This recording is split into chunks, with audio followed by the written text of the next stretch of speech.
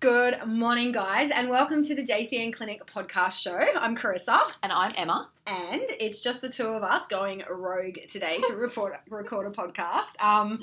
So we have decided, like literally late last night when we were leaving the clinic, that today we are going to chat about something that we are seeing a lot of and everyone is feeling at the moment, stress. Mm-hmm. Yeah. So we think it's a pretty timely one because we've past the middle of the year. I feel like this year is even busier than last year for most people, and I think we had this conversation, I think, on a podcast Jess and I did last year about, like, you know, just the pace of the year and all of that kind of stuff, and I just feel like this year, everyone I talk to, myself included, everyone in the clinic, everyone, clients, friends, everyone is just functioning at this insane pace. Would you agree? Yeah, but like, if this year is busier than last year, what's next year going to be like? Next year I'm going to live in a bush cave somewhere. Like, I think it's just like we just get busier and busier and busier. And our bodies and our minds don't actually know how to keep up. No. And so that's what we want to kind of delve into today. That's what we want to delve into, I think. Obviously, and I think the thing that we really want to drive home is we are not exempt from this at all. Like, this is, I think this is part of prompting, is that we want to share with you guys some of the hacks and stuff that we use when we are busy and stressed out, but also with a complete disclaimer that this is something we're all working on ourselves. Oh, absolutely. As well. Yeah. So I guess to start with, hey, we wanted to kind of talk about, like, just what we're seeing in terms of stress. Like, just like, I know myself, like the majority of my clients I speak to at the moment, and just myself and all, like, us girls in the clinic and my girlfriends and my family, like, everyone is just full on, like 100 miles an hour, burning the candle at both ends, and it just seems to be like this you know, ongoing thing at the moment, and theme that we're just, life's flat out, right? I feel like yesterday when we were chatting about what we were going to do the podcast on, I just said, can we do it on this topic? Because I feel like the last probably month or so, just in particular, I've been talking to a lot of clients about stress reduction, and that's been a major component of our consultations, and that's fine, but it's just, I'm seeing it more and more and more, and it's so imperative that we actually, you know, like, everyone's stressed, but there are things that you can do to help it, and I think that's where a lot of people just don't realise that, and they kind of go, I'm really stressed, and I said to someone the other day, well, what are you doing about that?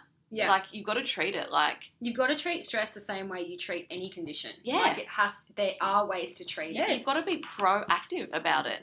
And, you know, this is something that, as we've said, we're not exempt from this, but I'm continually learning, and I think this year in particular I've learned a lot about stress reduction, and I've really come into a lot of techniques like breath work and stuff, which we'll talk about, but wow, it's made a massive difference. And I think if you kind of flick the switch and kind of think about stress as not something that's happening to you, but something that you can try to control as well, that's a total mind shift, and that's, I guess, the beginning in my mind of, like, helping to deal with stress. And I think too, like, acknowledging the role that stress is playing in your health.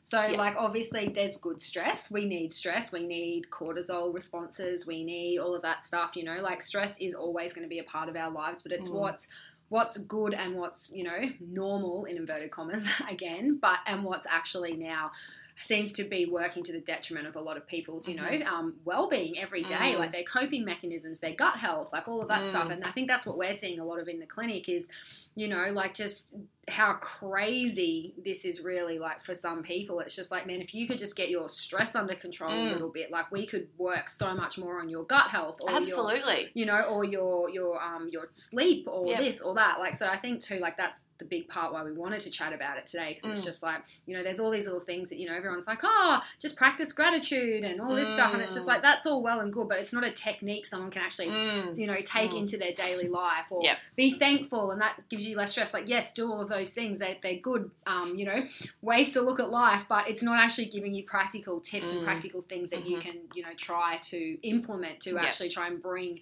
down some of this stress, or at least give your body some coping mechanisms to manage it better or deal with it better. And I also think that, I know we're not talking about the hacks of of dealing with stress yet, which we will get to. But I think when it comes to this, you've got to look at it like something that you work on. And I talk to my clients about this, not being a victim of stress and not, having that victim mentality of like, oh, I'm so stressed. This is happening to me. This is happening to me.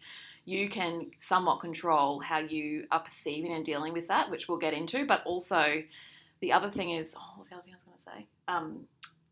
It's about stress mind. I did this about 10 times yesterday. Oh my God. Like, I went to say stuff and I was just like, my brain just lost it. Yeah, my brain just lost it. But anyway, you can take a proactive approach to it. And you've got to, that's right, you kind of have to think of it like when you join the gym and you haven't been to the gym ever, or you've had a prolonged period off and you hate it and it's hard and you're not good at it and you've got to work at it. It's almost like those first couple of weeks or month or so, you've got to just grit your teeth and kind of push through at knowing that it's not a regular thing that's been implemented into your life yet and it doesn't feel in the flow, but you just got to kind of like push through for the first little bit and just show up every day. And then it becomes a habit, and then it becomes easier, and you're in the flow, and you start to enjoy it. And this, learning to deal with stress is exactly the same as that. It's something that has to be worked at. It's not going to come easily at all. And depending on different personality types and what stresses that they're dealing with and everything, it's going to be so different. But I think that's the other key thing here. You've got to look at it like any other health problem. And you've got to deal with it. Yeah. What was the thing you said to me yesterday? Because you said you have like your circle analogy and a third of it. What did you say? I say, well, when I'm talking to clients, especially in relation to gut work, so someone's coming in with a really bad IBS type picture, we do some gut testing, we find out all the imbalances that are happening, and then I basically we draw up a plan about what we're going to do over the next few months in terms of this. And I explain that to clients, but I also explain that at the very start of this kind of few month journey. I kind of say, well, this is how I see this. I see this next few months for you. It's like a pie chart. And there's three thirds in this pie chart. One of them, and each of them is as important as the other. One of them is food. And you can't do this without the right food and the right, whatever we're doing, if we're avoiding certain foods due to intolerances, whatever. So food is one, supplements is the second third, and often you cannot heal a gut, without the use of some kind of supplementation. And I say how important they are at the very start, but as we go through, they become de-prescribed and eventually you're on nothing, but they're very important at the start. The third thing is stress management.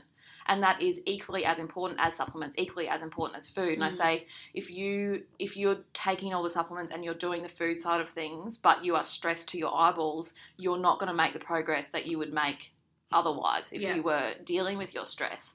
And I have a serious conversation about it because, we go into stress reduction strategies for that person because it is so important.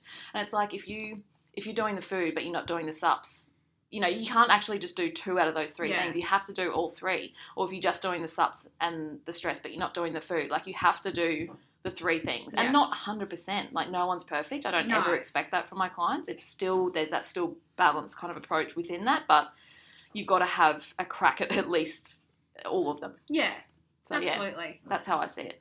So I think we're going to chat as well about I think in general, like just how much people have on their plates at the moment. And I think obviously when we say stress, I feel like again, stress can be a bit of a blanket term, like even with what Em was describing there with her little triad of things that, she talks to her clients about. Like stress is sometimes, yes, stress that is happening from a work environment or from a home environment, but there's so many different types of stress that can happen as well, right? Like, if your gut is inflamed, that is stress. If you've got your hormones out of whack, or you're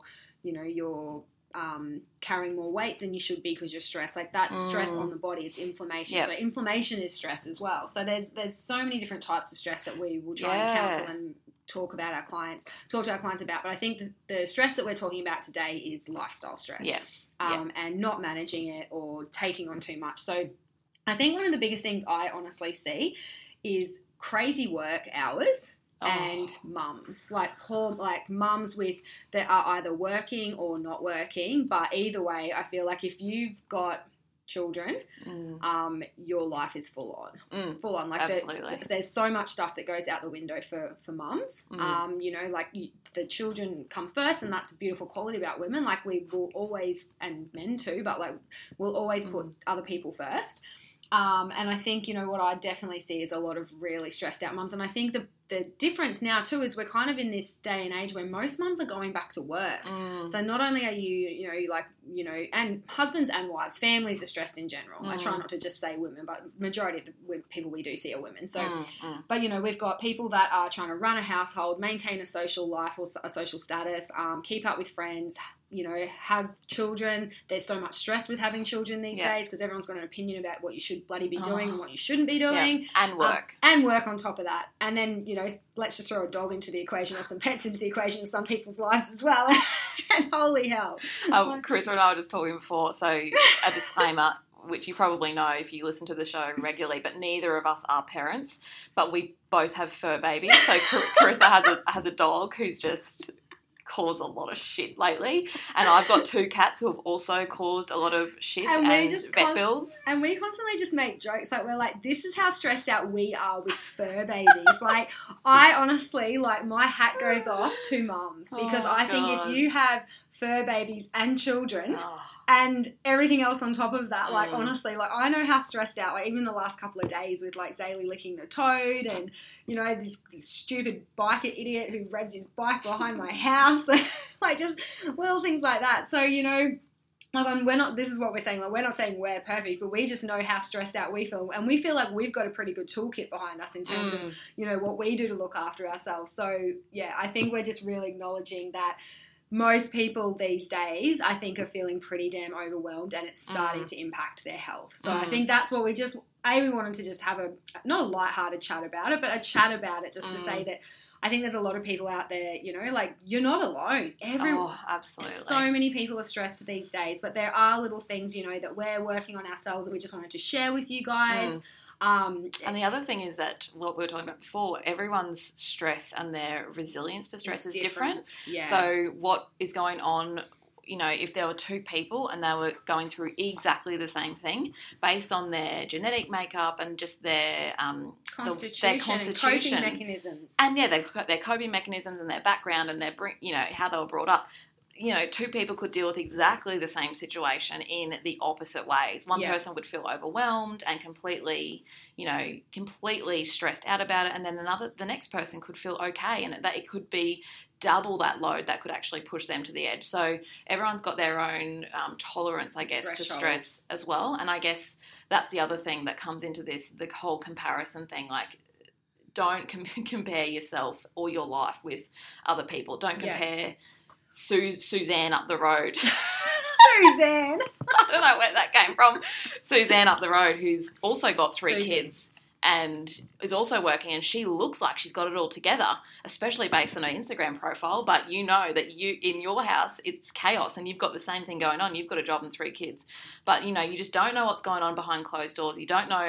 You just don't know what else is going on for someone and what they're dealing with. Yeah, I think that's really important. I do think it is so important to not compare yourself, because exactly what Em said, like I know my coping mechanisms for stress and how much I can take on is pretty insane compared to what a lot of people can. Like I know that about myself. Constitutionally, my body can handle. You're bloody tough, mate. I'm bloody tough. But in saying that, that's sometimes not a great thing too, because like you will push yourself. Like I know myself, my biggest lesson that I'm working on at the moment is I've got to stop pushing myself to the degree that I have done for the last probably 10 years with studying on a business, all that stuff. Like, so, we're all working on it, but the biggest thing is, don't compare yourself to, your girlfriends or people on social media or anything like that, and think, well, because it's something I hear from my clients a lot. They're like, well, I feel like I should be handling this. Okay. Yeah. You're not. So, and that's okay. It's that whole, I'm not good enough. I'm not doing enough. I should be better. I should be handling this better. I should be better. And then it's that whole, your whole self-talk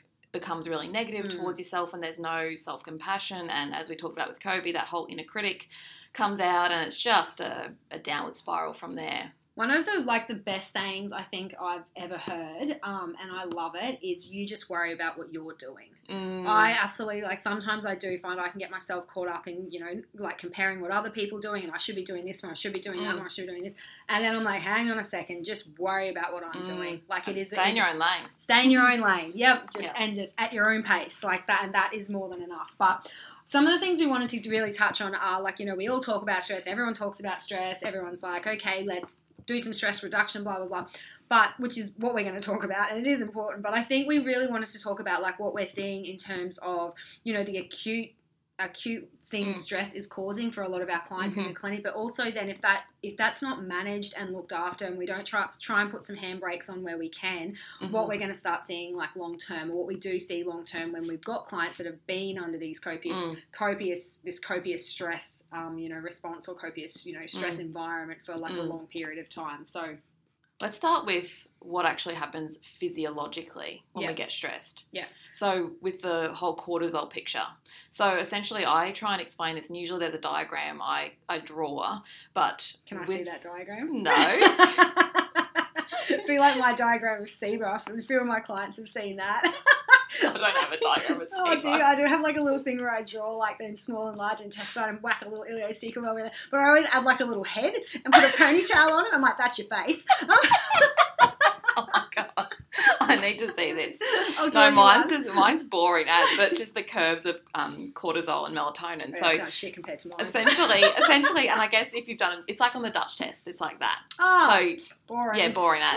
But it's a good tool. So when you, a lot of people don't know this, but when the sun starts to, you've been asleep and the sun starts to come up in the morning, that's when our cortisol starts to be produced in larger amounts. And cortisol is our hormone. It's known as our stress hormone, but it is very important to have the right balance of it. It's a really important hormone. We do need it, but like anything, too much is detrimental and too little is detrimental. And also it's all about when the cortisol is high and low. So you could have enough cortisol, but it's actually coming out at the wrong time, or you're producing it at the wrong times, and that's detrimental as well. So typically what we should see is when the sun rises in the morning and you've got some exposure, even though your eyes are closed, your cortisol should start to be revving up, and then you wake up, and then within that the first 20-30 minutes of waking, your cortisol really starts to spike. Yep. It's called a cortisol awakening response. Yeah. Aptly named. Yeah, the car. And that should be the thing that, when you first wake up, you might not open your eyes and just be like, hey, I'm awake. I know Carissa feels like that. She just opens her eyes and she's like, moment she doesn't. She's like, hey, I'm awake and I'm annoying. I wake up really quick and then I'm just annoying. Yeah. And some people are like that, and that's totally fine. Sucks to be their partners. But I swear, Brandon bloody does this on the weekend. He wakes up at I don't know, a normal time, 7 or something. And I'm like, I just want to sleep in, mate. And he's like, nah, I'm awake. I'm like, why can't you be like this during the week? It's the opposite during the week. I'm the one that's trying to wake him up. Anyway, that was a side note. It's a lack of work thing. Yeah. I wake up because my little eyes open at 5:30 regardless. I'm like, ping! Yeah. Ping, I'm awake! Whereas I'm like, nah. Yeah. Nah. I can't go back to sleep though. Once I'm awake, I'm awake. These people that can go back to sleep... Yeah, you, me. Me. Do you know what I mean? And so many people I speak to, I feel rat shit if I go back to sleep. And in fairness, it's not great for your cortisol to do it. It's not, no. But anyway. So anyway, continuing on with my diagram. So it really shoots up. No one can see. Yeah. So within the first 2 hours, your cortisol, after waking, your cortisol should be at its highest of the entire day, of the whole 24-hour period. It should be its highest. That, for a lot of people, will be around that 9-10 a.m. mark, or mid-morning, 8, 9, 10. That should be where you feel the best. And a lot of people do... You feel all day? Yeah. Especially after your 2 coffees this morning. So that's when people should feel their best. And And people generally say, oh yeah, the best I feel is around that mid-morning mark. And generally people have had a coffee as well. But even if you didn't, like your cortisol is the thing that makes you, when you wake up, feel like awake, and it makes your brain actually click into gear, and you can think clearly, and you're like, okay, I'm actually really awake now. There's no way I could go back to sleep. That's cortisol. Then across the day, I'm still drawing this diagram with my finger. No one can see. But no one can see. Across the day, then it starts to slowly decline. So it starts to then drop, not rapidly, well, shouldn't anyway, but slowly decline. At around that 3 p.m. mark, generally we have a natural dip in cortisol, and that's also when we're feeling like we need to go get some fresh air or get some chocolate or get some more caffeine or something like that. But we naturally have that dip, and then it continues to decline until the sun goes down, and then it gets dark, and that's when our melatonin actually starts to take over. So cortisol should start to go down quite low, and melatonin, which is our sleep hormone, should actually start to rise at that point. But the problem here is that we are living in an artificial daylight scenario with all of our lights at night. So that's why it's, you hear people saying, turn your halogens off or your bright lights and put all your Himalayan salt lamps on, and your really dim yellow based lighting on, because that will help that melatonin production. If we've got lots of blue light going on, that really, really inhibits that melatonin production, and we find it harder to produce the melatonin in order to get to sleep. So then the melatonin basically comes up and the cortisol dips right down. It doesn't go away, but it dips right down, and then the whole thing continues. In the morning, the melatonin starts to go down as the cortisol starts to rise up. So they work completely opposite. Yeah, so if you've got high cortisol, you cannot have high melatonin, and same with if you've got low cortisol, you can't have low melatonin. So it's like, it's a bit of a that's the perfect kind of scenario. That's the perfect scenario. I think it's also important too, like people don't really understand that there's amazing beneficial roles to melatonin. So if you are someone who is very cortisol driven and you are not engaging, not switching into your melatonin state at nighttime well, or you're not holding it well, or you've got, like, if you're like pre-burnout and you've got really low cortisol, you're going to have really low melatonin throughout the night, which is where we start seeing insomniacs and people waking up frequently during the night and getting really poor quality sleep. So melatonin not only, helps keep you asleep and regulate your circadian rhythm and all of that, it's also when that hormone is switched on, a lot of healing happens behind the scenes. So it's a very, very, very beneficial hormone to have, to function, or have that functions well. And it's the same with cortisol throughout the day. Like, you want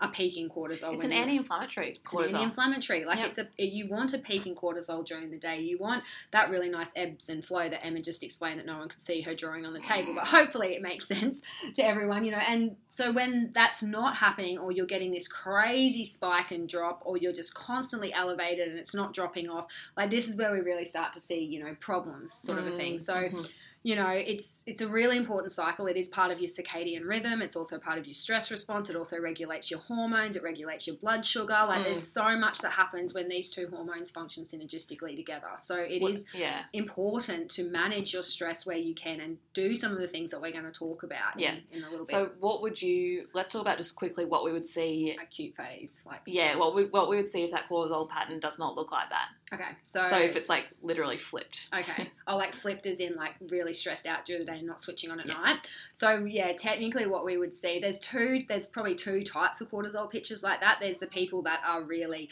peaking cortisol throughout the day, and then there's the ones that have been peaking for so long that they're flatlining cortisol throughout the day and using a lot of stimulants to keep themselves going. So that has been me in the past. It could be me from time to time. So what we're kind of looking at, is like, we start to see mental health stuff, anxiety, depression, insomnia, or, that really tired but wired, people constantly in fight or flight. So that's just what we'd see even just from an emotional aspect. But then, all of that impacts your gut. Like, we start to see either people really constipated or really nervy, loose bowels, or, reflux and heartburn because they're so stressed out, they're not digesting their food properly. Like, there's a whole host of gut stuff that happens. If you're super stressed, like, it will, for a lot of women, it will start to impact their hormones. Like, their period cycles will start to get thrown out of whack. Or they'll just start to become more symptomatic, like more painful. Which is like what we chatted about with our PMS podcast last session. Like, it's, it does start to impact all of these things. I think if your sleep is let's talk about sleep. Sleep is so important, guys. Like, if I spend, sometimes like with a lot of my clients, I'm like, yep, you've got gut stuff going on. Yep, you've got hormonal stuff going on. But right now, you're not sleeping. And if we can't get that under control, none of this other stuff is going to fix itself. So we need to work out why you're not sleeping and start putting some practices into place to make that happen more effectively and efficiently and get that like interchange between cortisol and melatonin happening. Because when someone's not sleeping at night, they generally, what can happen is melatonin is not being produced because of a variety of reasons, but it might be due to lots of lights being on at home and being on devices or watching TV with a lot of blue light that is impeding melatonin production from being produced, and then that melatonin's not coming, it's not allowing you to, that's when you feel sleepy, you get those waves of sleepiness, that's melatonin. I always say to my clients, ride the wave. If you feel a wave of sleepiness, don't push through. And because you will push through and then the melatonin is almost like it's gone for a bit and it will come back in maybe another 90 to 120 minutes. But so if that's the case and your melatonin is not being produced and your cortisol is still quite high, then you'll go to bed and you'll force yourself to go get into bed, but you're not tired. Yeah. Even though at 3 p.m. you are bloody exhausted, dozing at your desk, you're not tired anymore. You're feeling really wired. You're thinking about everything you've done during the day. That is a typical picture of that. Your cortisol is way too high for that time of night, and your melatonin is. Clarissa is putting up her hand at the moment, and her melatonin is just not there. So that's that typical response, and then. Even with that, if you do end up getting to sleep, which hopefully you do, but then you have a really crap sleep and it's really light, you don't have a good restorative, restful sleep, you're waking, you're tossing, you're turning. Even if you don't wake and you sleep all the way through, but it's quite a light sleep, that's still not a regenerative sleep. Yeah. So that's almost like there's still that cortisol, it's like dripping or dribbling in during the night and it's not being suppressed enough by the melatonin. So you still have that high cortisol picture. Then you wake up and you feel sometimes that's when the cortisol actually starts to dip and it's completely opposite. Yeah. And you wake up and you feel like it takes hours to actually switch on. Yeah. And that's when the coffee is the Kickstarter, and those people who say you can't actually start the day with coffee, that's due to the fact that it's giving you a rise in cortisol, or adrenaline, and then cortisol, and spikes your blood sugar. And that's then what makes your brain the increase in cortisol production makes your brain start to kick into gear and start to think like clearly. Mm-hmm. And I think too, like when we're not sleeping well, like, and this is the biggest thing for so many of our clients and all of us, I think if you're not getting that sleep and you're constantly tired, you don't have the energy to do the things you do to make the right choices to look after yourself. And I know, like, there's a lot of mums out there that have got young kids that are waking them up, and I know that there are things that are out of a lot of people's control when it comes to sleep, and that's not what we're talking about. We're not trying to make people feel bad about not sleeping well when, they've got a young one waking them up all the time. Like, this is stuff, that is life. Like, but that is that phase of life. That is that phase of life. But we're talking about, like, we're going to hopefully just try and give you guys some things to help just give those help the cortisol and melatonin response a bit better. So, so if you are getting even just smaller amounts of sleep, have been woken up, hopefully it's more quality sleep. Yeah. And things like that. Like, that's what I say to a lot of my new mums or mums with it have got young kids. I'm like, yeah, okay, we can't get you to sleep a full 8 hours right now, but maybe the 2 hours and then the 3 hours and then the 2 hours that you do sleep, we can make better. Yes, absolutely. By making, having less cortisol stimulation in the evening. So less TV or no TV, no iPads, dimmer lights, which we'll go into all the sleep hygiene stuff in a second, but just want to really highlight the importance of sleep with this stress response and how important it is for the body to repair behind the scenes. Yeah. So that's kind of like, they're the more acute things that we start to see, like, like that we start to see probably first line when people are super stressed out and wired and all of that. But then, like, long term, that, like, if it's not addressed and you're not trying to work on it on some level, like, it really does eventually, like, start impacting, your whole systemic function. Yeah. Like, and I mean, some people even, like, I think back to when I personally went through burnout and I didn't even realise I was this stressed. Yeah. I think that's what people also, they think they're okay, but when they actually stop and take a breath, they're like, and you kind of look at everything on your plate, the amount of times people said, oh my God, how do you even do all that? Like, I was doing a billion things at once, and you kind of go, oh no, it's fine. It's my normal. It's normal, but it's like, actually, no. Yeah. That's really full on, and you need to take a step to address it. But a lot of people might find themselves in this high stress state for months, years, 10 years, whatever, 20 years, and they'll just keep on going until their body literally gives them a sign after a long amount of time that you need to do something about this. Yeah. And it all has stemmed from a prolonged chronic stress picture. Yeah. So things that we obviously, start to see are burnout and chronic fatigue. Yeah. Like that's when your cortisol, you're not even making it in the capacity that you need it anymore. You're relying on sugar and caffeine and stimulants just to get through every day. And without it, you're absolutely rat shit. Yeah. Like you're just so effed and so tired that, so that is a big sign that burnout is on its way if you're doing all of that kind of stuff. Yeah. Just to keep yourself going through every single day. But coffee doesn't even end up helping. Yeah. From someone who's actually been there. Yeah. You have coffee and it makes you feel worse. So it makes you feel more tired. Yeah. And no matter what, you just can't catch up. You're chasing your tail. And your cortisol is just, this is when that whole picture turns, and then you sleep. You are able to sleep, but all you want to do is sleep. Yeah. And you could sleep at any time during the day because your cortisol is just so low and your body's not making it anymore because it's gone, nah, that's it. I've had enough. I'm not doing this anymore. Yeah, I'm tired. I'm flatlined. Your poor adrenals are just... I explain the analogy to people like, your adrenals are like a sponge, and the more you wring them and the more water you drip out, picture water, like the cortisol that drips out is your cortisol. You just said waterzol. Waterzol, did I? Speaking of tiredness, I said to Alexa That's before, a good one, actually. Waterzol. I said to Alexa when I was trying to explain something, I'm like, just excuse me today, I'm dumb. I've had some really crappy nights sleep the last few nights. Okay, so just, and the more you wring that sponge without allowing it to, soak back in the bucket, you're going to end up with these dry little sponges that have got nothing left to give out, and that's what happens to your cortisol response. So what we don't want to see is chronic disease, and that happens from long-term stress, so, not addressing, actual health things, but also not addressing your, your stress and how stressed you are. So, we see any sort of, I think anything. We probably don't I feel like every single disease begins with stress. Yeah. It begins with some altered stress response. Yeah. That's just... Yeah, and it's not to, it's not a scare fear factor thing. We're all working on our stuff. We're not sitting here on the other side of the microphones being like, we have no stress and we manage everything amazingly. Shit, that is not the case. We're all doing our best. But I feel it's fairly prominent at the moment. It's out there that it's no new thing that stress is a killer.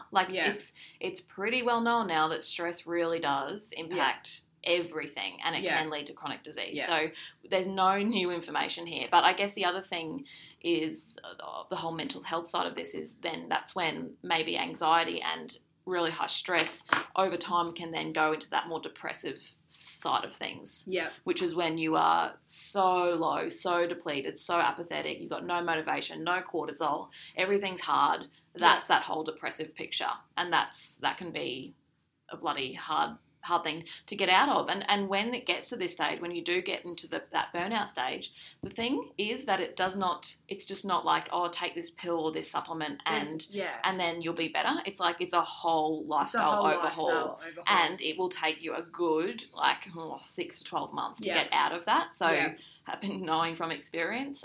So you got to think about how long it's taken you to get to a certain stage, and we talk about this all the time with just even gut stuff or whatever. If you've been suffering for 20 years, we're making up new words. I feel like my brother and I used to so here's a funny story. I know you're making a really good point, but now that we're on waterzol and sluffering, my brother and I used to have this drinking game when we were in our 20s where we used to just combine words so we didn't have to speak.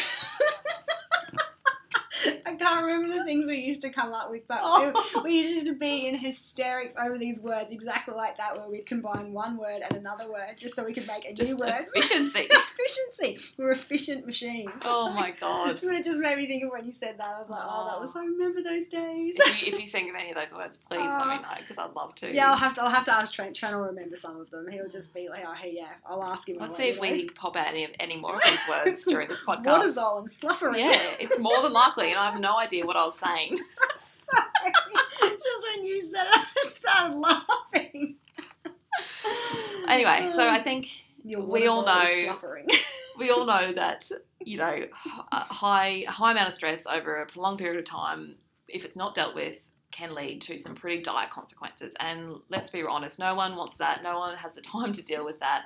and we all want to be as productive as we can. I remembered what you were saying. Oh. You were saying that basically you don't get into these things overnight. Oh, yeah. Yeah, And then you don't get out of them overnight either. Yeah, basically that's the thing too. And it's the same with gut health. It's like anything that's long-term. Any chronic issue. Any chronic issue, there's no magic pill. It is a lifestyle change, and you have to be willing to kind of, like what we were saying at the start too, like stick at it, like really kind of commit to it and be like, right, I'm going to start putting some little changes into place here. And you don't have to do them all at once, but you just make a commitment that I'm going to start implementing a few little things here and here to start exerting a positive effect long term. Yeah. Doesn't have to be everything at once. And with that, good segue, let's go into our kind of hacks for stress. Yeah. But with that, I guess I wanted to start this with what you were just saying.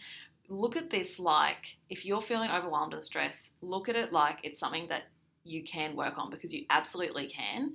And be an advocate for yourself. Stand up for yourself and put yourself first and go, hang on a second. Yeah. I'm not going to be a victim of this stressed, full-on life if it's doing my health, if it's doing a detrimental thing to my health. Like, put yourself first and go, hang on, I'm going to say no. I'm going to start. It's going to be my actual first I'm going to start to really, think about this for myself and do something about it and actually try, because it's absolutely doable. Yeah. So I think the first thing is learn to say no.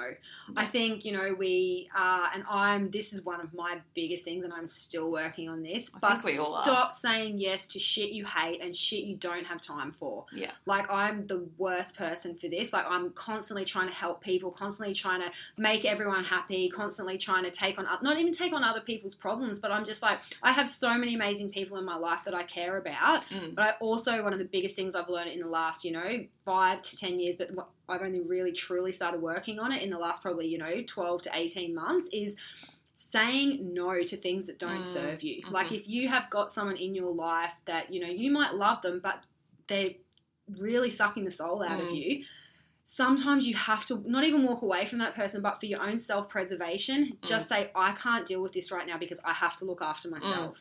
And that is a pretty big thing to do. Yeah. Like, just so that can be with people in your life. It can also be with circumstances. You don't have to be at every social event. That's a big one. You don't have to be at every kid's birthday party. I don't even get invited to my friend's kid's birthday party because I'm usually anymore, because they just know I'm just usually, by the time it comes, and it's nothing personal. It's just that I think, and this is just my situation specifically, but our jobs in this clinic, when I'm in, like, we're in here, like at the moment, I think I'm in here, freaking sometimes 45, 50 hours a week. Like, and you're seeing clients on sometimes 40 to 45 hour a week basis, and it is a lot of mental energy to give out. Like, it is. It's, and I know there's a lot of people in similar jobs where you're very mentally, your job's very mentally demanding. So, and even mums, like having children and working all the time, there's no headspace for you guys. Like, you're taking on a lot of energy from other people as well. A lot of energy from other people. You've got to protect it. You've got to protect what you have, and you've got to protect your own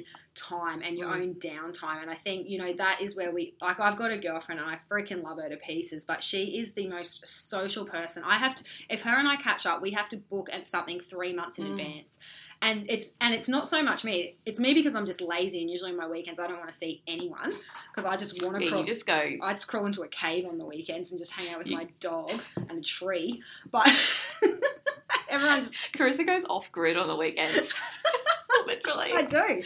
I go to message you sometimes. I'm like, she won't reply. I just don't. But that's something I've learned over years of preservation is I used to go to the parties, and I used to go to the events, and I used to catch up with people for lunches on Sundays, and I used to go out on a Friday night and have a drink. I don't do any of it anymore because I'm freaking tired.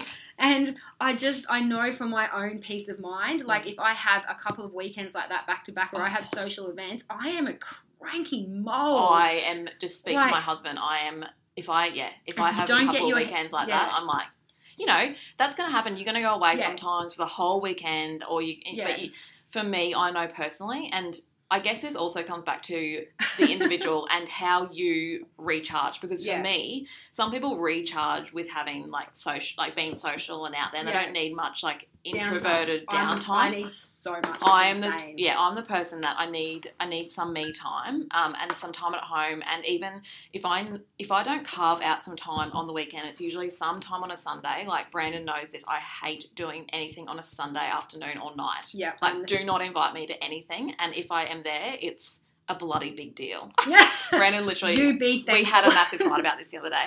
Anyway, but if that's me just saying no to try and protect my energy, because if I'm busy all weekend, then and I don't have time to think about the week ahead, even mentally get ready for a big week, or even think about what we're going to eat for our lunches, or because that's obviously a high priority in our lives. Like I need to think about that. I know from experience, if I have a massive weekend and I don't get that, the whole week ahead is just, I feel like I'm chasing my tail. Yeah. And I feel unbalanced from an energetic point of view. I feel tired. I feel cranky, and I'm not making the best choices either because of that. And I might not have gone grocery shopping, and then, you're just having things on the run, and it's just like a domino effect.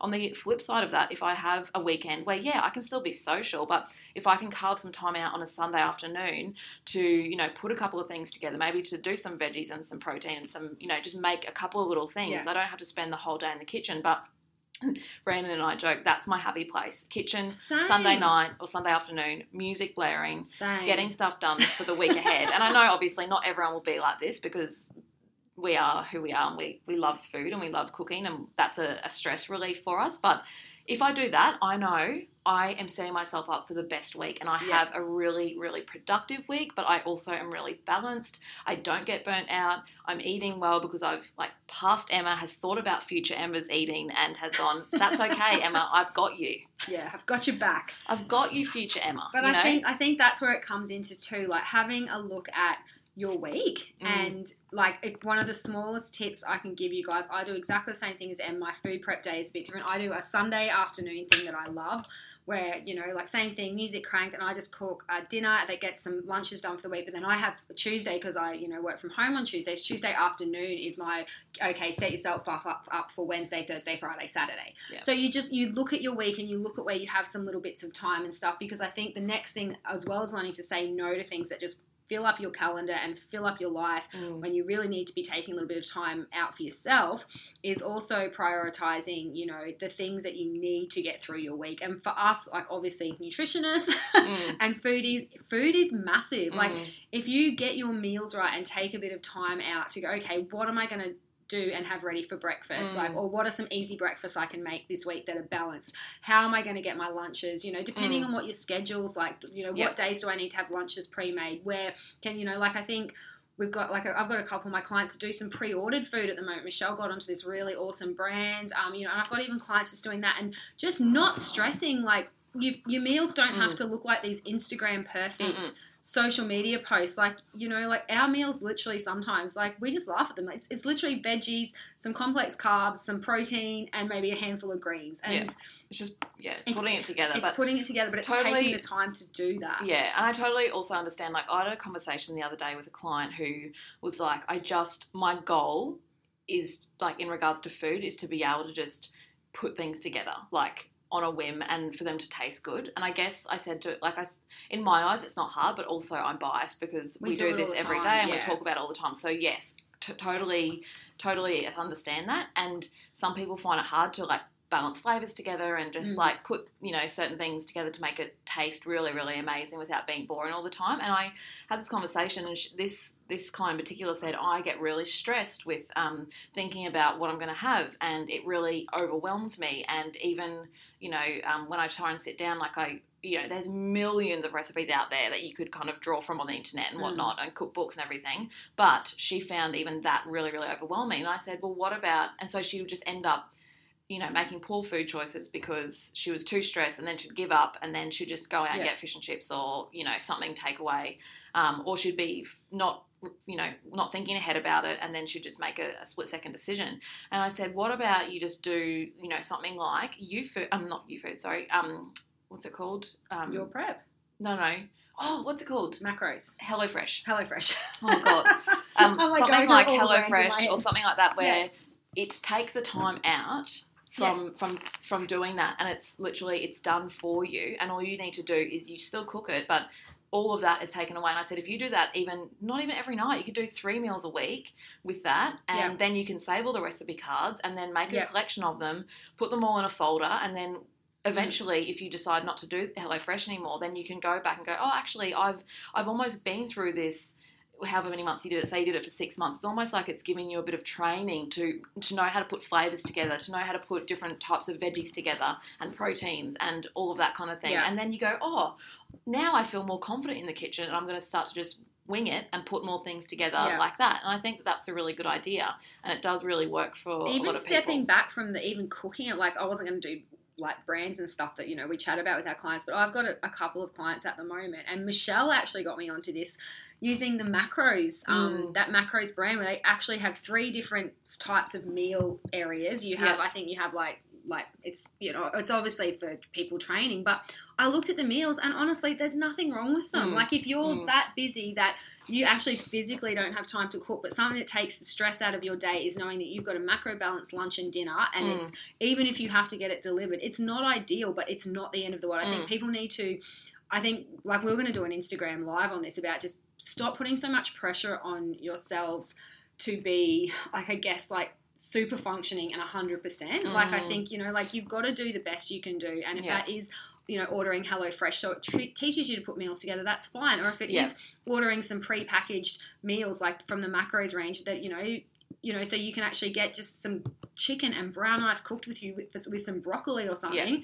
It's still better than having KFC, and it's still okay. Like, but I think that the theme with all of this is, regardless of if you do your own prep, if you order it in, if you order HelloFresh, whatever, you still have to think about the week ahead and what you're going to eat. Yeah, like you have to spend 5 minutes minimum to think about that, and you can carve that time out. It's all about priorities. So it's just like whenever suits you, it's going to be so different for everybody, but you just need to spend some time on the days that you have off to think about the food ahead, because if you don't, you are literally setting yourself up for a disastrous week in terms of food. And we know, because like, there are weeks when, we do miss the mark with our food, but I 100% try not to, because I know for the function that the function I'm meant to level at, the level I need to function at to get through my week, like food is it's what drives you. It's what drives you. Like if I F that up, like,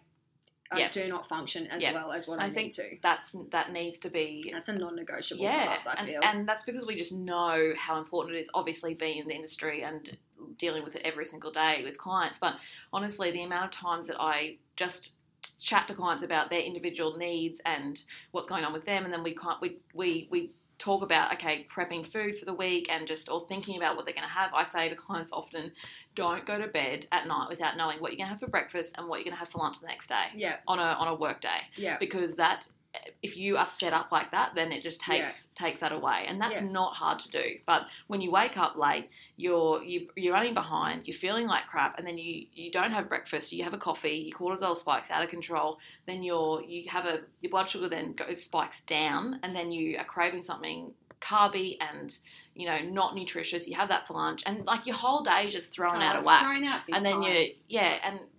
it's just about setting yourself up and thinking about your future self. Your future self in terms of food. And it's realising that, like these are just little things that will just make such a massive difference to how you feel every day. Like, it's so interesting, like we're going to get off the food topic because I know we are biased and we're going on about it. But like I've got clients that the minute they get that food balance, they just bring the carbs and protein in at the right time during the day. They're like, I can't believe how much calmer I feel throughout the day. Yeah. Like from a cortisol point of view. From a cortisol point of view, because it's so important. Like, And also the whole balancing the breakfast. I see balanced breakfast is probably the hardest meal to balance. Yeah. I find most people don't have enough protein in their breakfast, and then if they don't balance it right, they might not necessarily feel it straight away or even at lunchtime, but they will feel it in that mid to late afternoon. Yep. That is when you feel like ratchet, and you then go for, the Jats and the cheese or the chocolate before dinner or whatever, because you're you just haven't set yourself up from the get-go in the morning, and then you just, you feel like rubbish, and you binge before dinner, and then you don't feel like dinner, and then it's a whole cycle. Yeah. So even just balancing your meals from the get-go, 3 balanced meals a day is a great starting point. Yeah.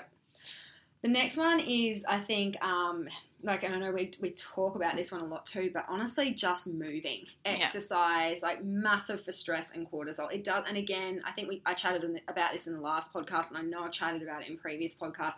It doesn't have to be a HIIT session. It doesn't have to be a weight session. It can be whatever exercise works for you, but get out and clear your head. Like, go for a walk and move every day. Like, if it's just walking, that's fine. If it's some stretching and yoga, that's fine. Like, if you got the cortisol capacity to go and do a HIIT session, go and do a HIIT session. Go for a run. Like, whatever is your jam, find it, love it, do it. Yeah. However, for so many reasons. Little disclaimer there, if your cortisol is extremely high during the day, don't go and do a HIIT session because you'll rev it up even more. Yeah, it is about understanding where your cortisol is at with exercise. Yeah. But, doing the right type is very important. The right type is very important. Yeah. Time out is a huge one. This is something I think we're all working on at the moment, big time. We did start this at the start of the year with one of our New Year's like sort of package thing, but it's something that, every week I try, and I'm really committed to it in the last couple of months, but every week I just do something that is specifically for me.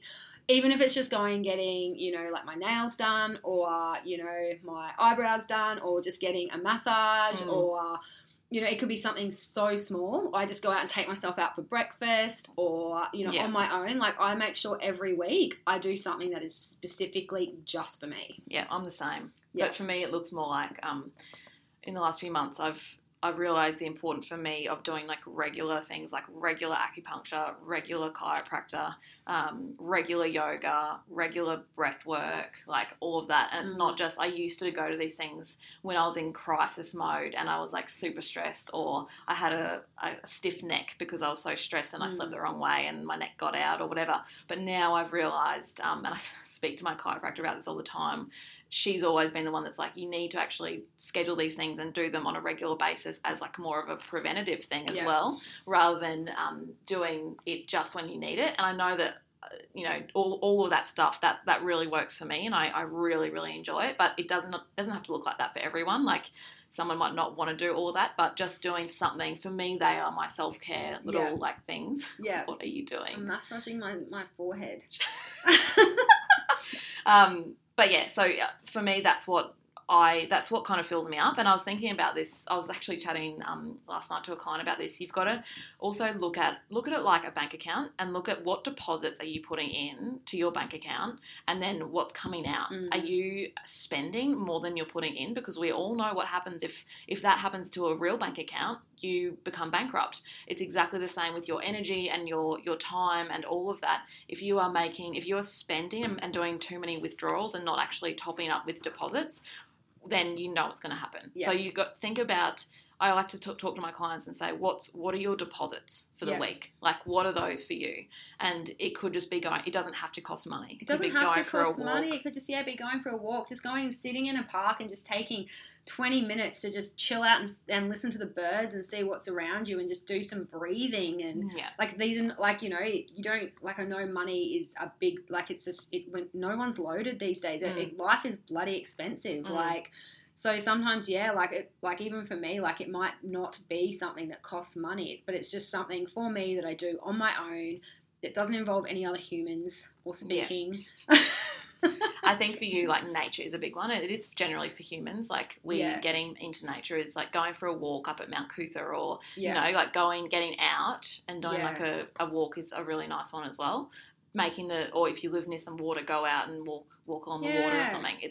It's really, like, in Australia, we live in such a beautiful place, and it's amazing what can happen when our souls connect back to nature. We can actually, that's a massive deposit for our bank accounts. Yeah, and I feel like for me, like, not everyone loves it. For me, it is a big one. Like, I think, I'm totally like a little nature child. Yeah. So Timeout is a huge one. I think Em has got a really good one too. Like we talked about. I'll talk about this one. Yeah, let's talk about breathing, because I feel like we were chatting about this yesterday. It's something huge. Like, how many people don't breathe properly? Like, this was something I learned years ago when I was going through all my anxiety, was the physiology of stress. Like, even before I studied nutrition, when I was dealing with my anxiety, for me to overcome it and really work through it, I had to understand from a physiological point of view what was happening to me. And once I understood that and I learned how to breathe properly, I really started to manage a lot of my anxiety really effectively. Yeah. So I've been, in the last probably 12 months, I've been going a lot deeper into this breath work, and I've been doing that with being facilitated by a friend who runs breathwork workshops all the time, and on average I do one of these. They do one of these workshops every couple of months, and if you follow me on Instagram, I always post about it. It's breathing and then ice bath, but I've really learned how to breathe properly and the power of the breath, and oh my goodness, it has blown my mind. And I think that it's really opened my eyes up to the fact that before this I was breathing so poorly and it was affecting every single part of my day. And I think that if that's what happened to me, then that surely will be true for a lot of other people as well. And just the way that we breathe, a lot of people who are anxious are chest breathers, so they're breathing really high in their chest. They're not getting that big abdominal belly breath happening, and they actually don't know how to do that. And sometimes if you're so stressed and your ribs are so, your muscles are so tight and locked up, it's hard to even get that big breath in. But even doing some guided breathing, I'm going to share with you an app that I've been using lately. Breathing can be a life changer. And I think it's the stopgap between, you tell people to meditate, and not everyone loves meditation because it's hard for some people and it does take some time and effort. Like, it actually takes effort to get into it and to then start to get the benefit from it. And most people give up because they say, I can't switch off my mind. I'm not doing it anymore. This is pissing me off. I quit. There's like so many people who are like that. But breathing and doing some guided breath work, I think, is like the middle ground here, where I feel like it's a great middle ground. I feel like it was funny because I just feel like, for me, breathing something that has it's so ingrained in my nighttime routine that I don't even really think about it. Yeah.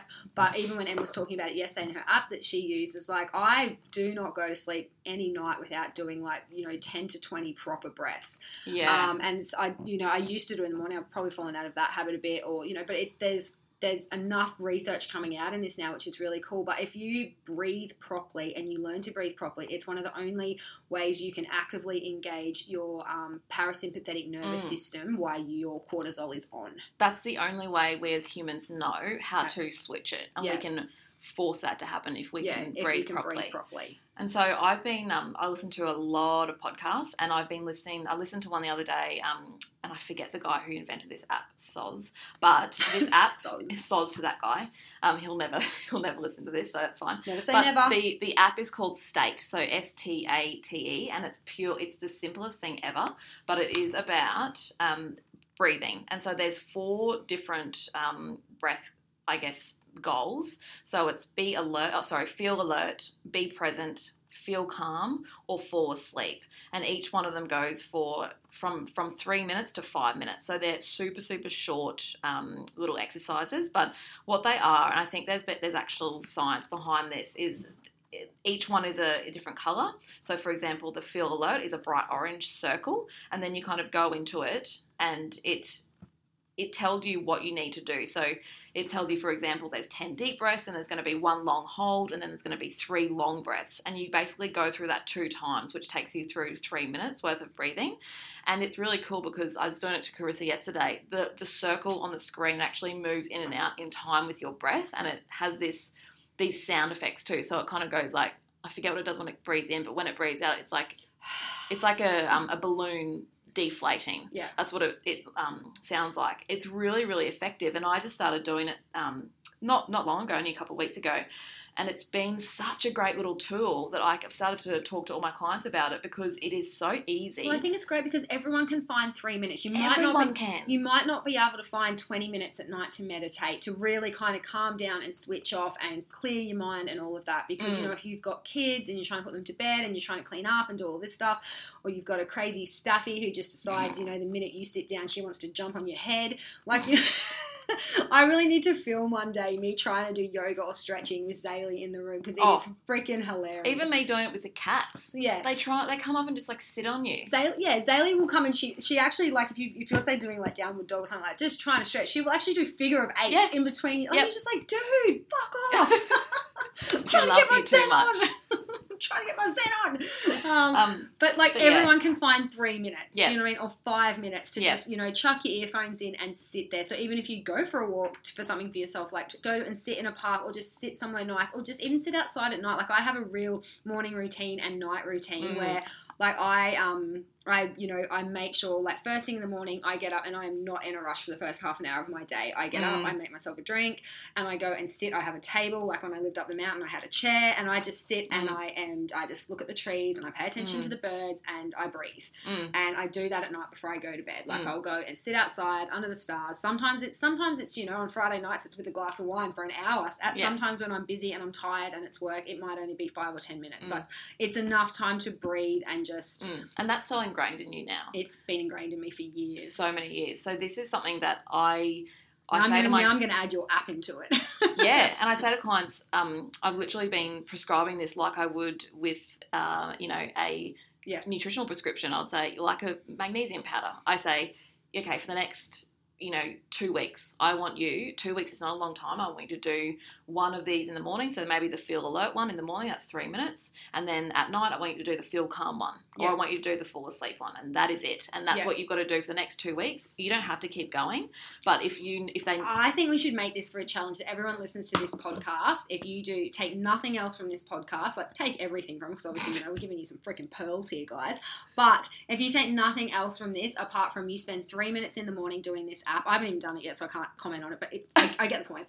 And 3 minutes at night. Like if that's just the only thing you do is just bring some breath work into your stressful day, 6 minutes a day, then I feel like that's a profound difference on your health and your mental well-being and, you know. And it actually, the thing is, it teaches you to breathe. So it actually teaches you, and you'll get better as you go. Yeah. And you actually have to, at the start when you download it, you've got to do your maximum exhale. Yeah. So then it actually individualizes it for you. Yeah. And then it tells you after each one, it asks you, was this hard enough, or was it too easy, or blah, blah, blah. And you just give them feedback and they change it. Like it's really cool. Yeah. I reckon that's the challenge we're setting, you guys. 100%. We're running out of time. We've got to wrap it up. The other thing we just wanted to touch on as well, we've talked about saying no and not comparing yourself to others. And the other thing I spend a lot of time talking to my clients about that I know I am guilty of, it's something I am constantly working on, is freaking sleep hygiene. Exactly what we were talking about before with like dimming the lights in your home, not being so cortisol stimulated at night. I've got clients that are sensitive to cacao. Like sometimes having a hot chocolate is not the answer before you go to bed because you are sensitive. Don't have sugar, don't have lollies after dinner. Like, you know, don't read, you know, if you're a book reader, read something that's calming and soothing, not something that gets you mind racing. If you're watching TV or watching an iPad, put your blue blockers on, or try for at least an hour and a half to 2 hours before you go to bed to have no screen time. Yeah. Like that is big one. Massive. Like I feel like no one does that. I feel like, honestly, I have trialed this myself where I will do a full week where I switch my phone to airplane mode. I set my alarm, switch my phone to airplane mode at 7:30 at night, and I do not watch my iPad. That's pretty big for me because my switch off really quickly is I will just watch something shit on my iPad. I know that affects my sleep. I know it makes it harder for me to fall asleep, but I also know that when I'm super busy, it's the quickest way for me to go from work mode into a stupid different world on an iPad, and then I can just, you know, switch out of work mode and go to sleep. I also know it doesn't do wonders for my sleep, and I have trialed this where I've done a week with no screen time after 7:30, and I tell you what, the difference in my sleep and my mental capacity the next day, my coping mechanisms, I feel like a different human. It's almost like how I feel like what yoga used to do for me. Yeah. Like when I used to do that. Like so crazy. Even a couple of weeks ago when I had that really busy week here, and I actually did a little bit of a story on my Instagram about this, but I had a couple of late nights working, so I'd come home, and I don't generally work when I get home. But I was working on my laptop, I was stimulated, and then I was trying to go straight from that, basically shut the laptop, go to bed, and I was just wide awake, wired. And so it's like, it just reminded me that you need to separate whatever you're doing, whether it's ideally not work, but, you know, whether it's work or watching something, you need to separate it, because you can't just, when there's something that's stimulating for your mind, you can't just switch it off and then expect to fall asleep in the next 5 minutes. And it's even just stimulating your mind, but what we were explaining before about the cortisol and melatonin, the blue light in your phones and your screens and your smart TVs and, you know, what comes out of your lights in your house, it all stimulates the cortisol receptors. Yeah. So, you know, you can put your blue blocker glasses on. Yes, it does get rid of some of that. Does it get rid of all of it? No. If you are activating a cortisol response, whether it be through the back of your retina in your eyeball or from stimulation from watching something, you are activating a cortisol response. So we really, really, really need to start looking at our you know, falling asleep processes, and really, you know, some people it's not an issue. Some people can do a bit of this, blah blah blah, they fall asleep easily, they have a great night's sleep, and they wake up feeling good. Awesome for those people. And some people are doing this, they don't realise it's affecting their sleep, because they don't know any different. Like, they think, oh no, I'm fine, but then if they tried this, then they would probably like notice a massive difference. I'm going to go as far as to say, if there's nothing else from this podcast, download the State app that I talked about, and then pay attention to your sleep routine before bed, because that literally sets you up for the day, for the next day. If you get, it's literally night and day between a good night's sleep and a bad night's sleep in terms of how you feel, the choices you make, the mood you're in, the stamina for work, all of that. We should do it. We should actually do 2 weeks from the day this podcast gets released. Okay. We'll do 2 weeks where we do no screen time before bed for an hour and a half before bed. Oh my gosh. So I'm going to literally dob my husband in, and he has to do it as well. Sweet. I'll do it with you. So no screen time before bed, no TVs, no iPads, no phones. From, let's say, like, okay, roughly I go to sleep at 9 o'clock. What time do you guys go to bed? I go to 9, but Brandon usually stays up watching TV. Oh, he's screwed. He's going to hate us. I know. Don't bring him in here in the next 2 weeks. I don't want to deal with him. But okay, I'm going to say for me from 8 o'clock at night. So that's a good one. So 8 o'clock at night, my phone will be on airplane mode. And I will not watch my iPad at all. So from the time this podcast gets released, and are we going to bring that app into it, and we're going to Insta story it. Yeah. Decision made. But not during that time. But not during that time. It'll be the next day. Okay, let's shake. Let's shake on it. Boom. So we're literally shaking. We're shaking. You guys can't see it, but this is what we're going to do. Just to prove to you guys, we're just going to talk about, because honestly, like Em and I have been taught, the reason behind this podcast was seeing so many of our clients stressed, but we are doing some killer hours at the moment. Yeah. Both of us. Like we are really pushing these little bodies of ours. Like, I am tired. I have a holiday in 2 weeks, and if I didn't have that, I actually don't know if I would be coping right now. Yeah. It's been a full-on year for me. It's been a full-on year for a lot of people. Yeah.